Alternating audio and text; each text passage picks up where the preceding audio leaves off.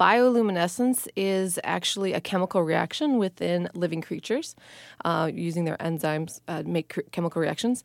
And it helps to produce a light that you can actually see. And how did that evolve?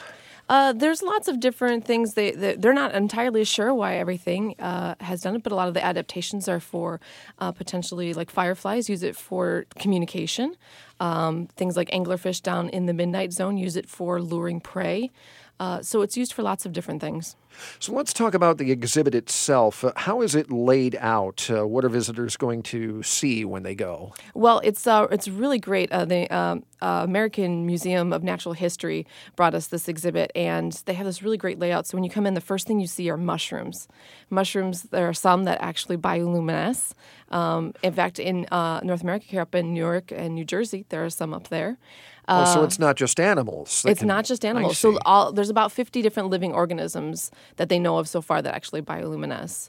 Well, that'd be helpful if you went mushroom hunting in the dark, I suppose. Right, exactly. We look for the glowing. That's right. But then you turn and you come into the fireflies, and we talk all about firefly communication, and that's something we're very familiar with as we have them around here.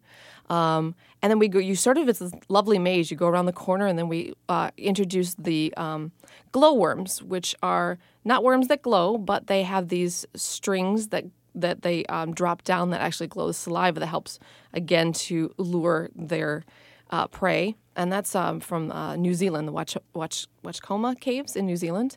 And you just keep going. And then we go into a bioluminescent bay, which is representative of dinoflagellates from Puerto Rico, where when you move past them or you move them, they that's when they bioluminesce. They expel oxygen that creates that light. And then we talk about fluorescence, which is a little different than bioluminescence because it actually requires you to have an outside light source. And then we go into the midnight zone and we talk about some really cool creatures down there. Now, do you have living examples? No, we don't have any living examples. They're all really would be very hard to actually keep, especially the things from the midnight zone. And you'd have to walk around in the dark to Exactly. actually look at them too. So and it is pretty dark in the exhibit. We want to give you that feeling so you can see those lights. But yeah, keeping the living creatures would be a little difficult.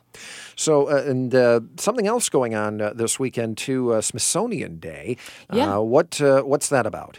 Well, Smithsonian Institute is actually the Smithsonian Magazine is celebrating the natural and boundless curiosity, and so what they're doing is museums across the country.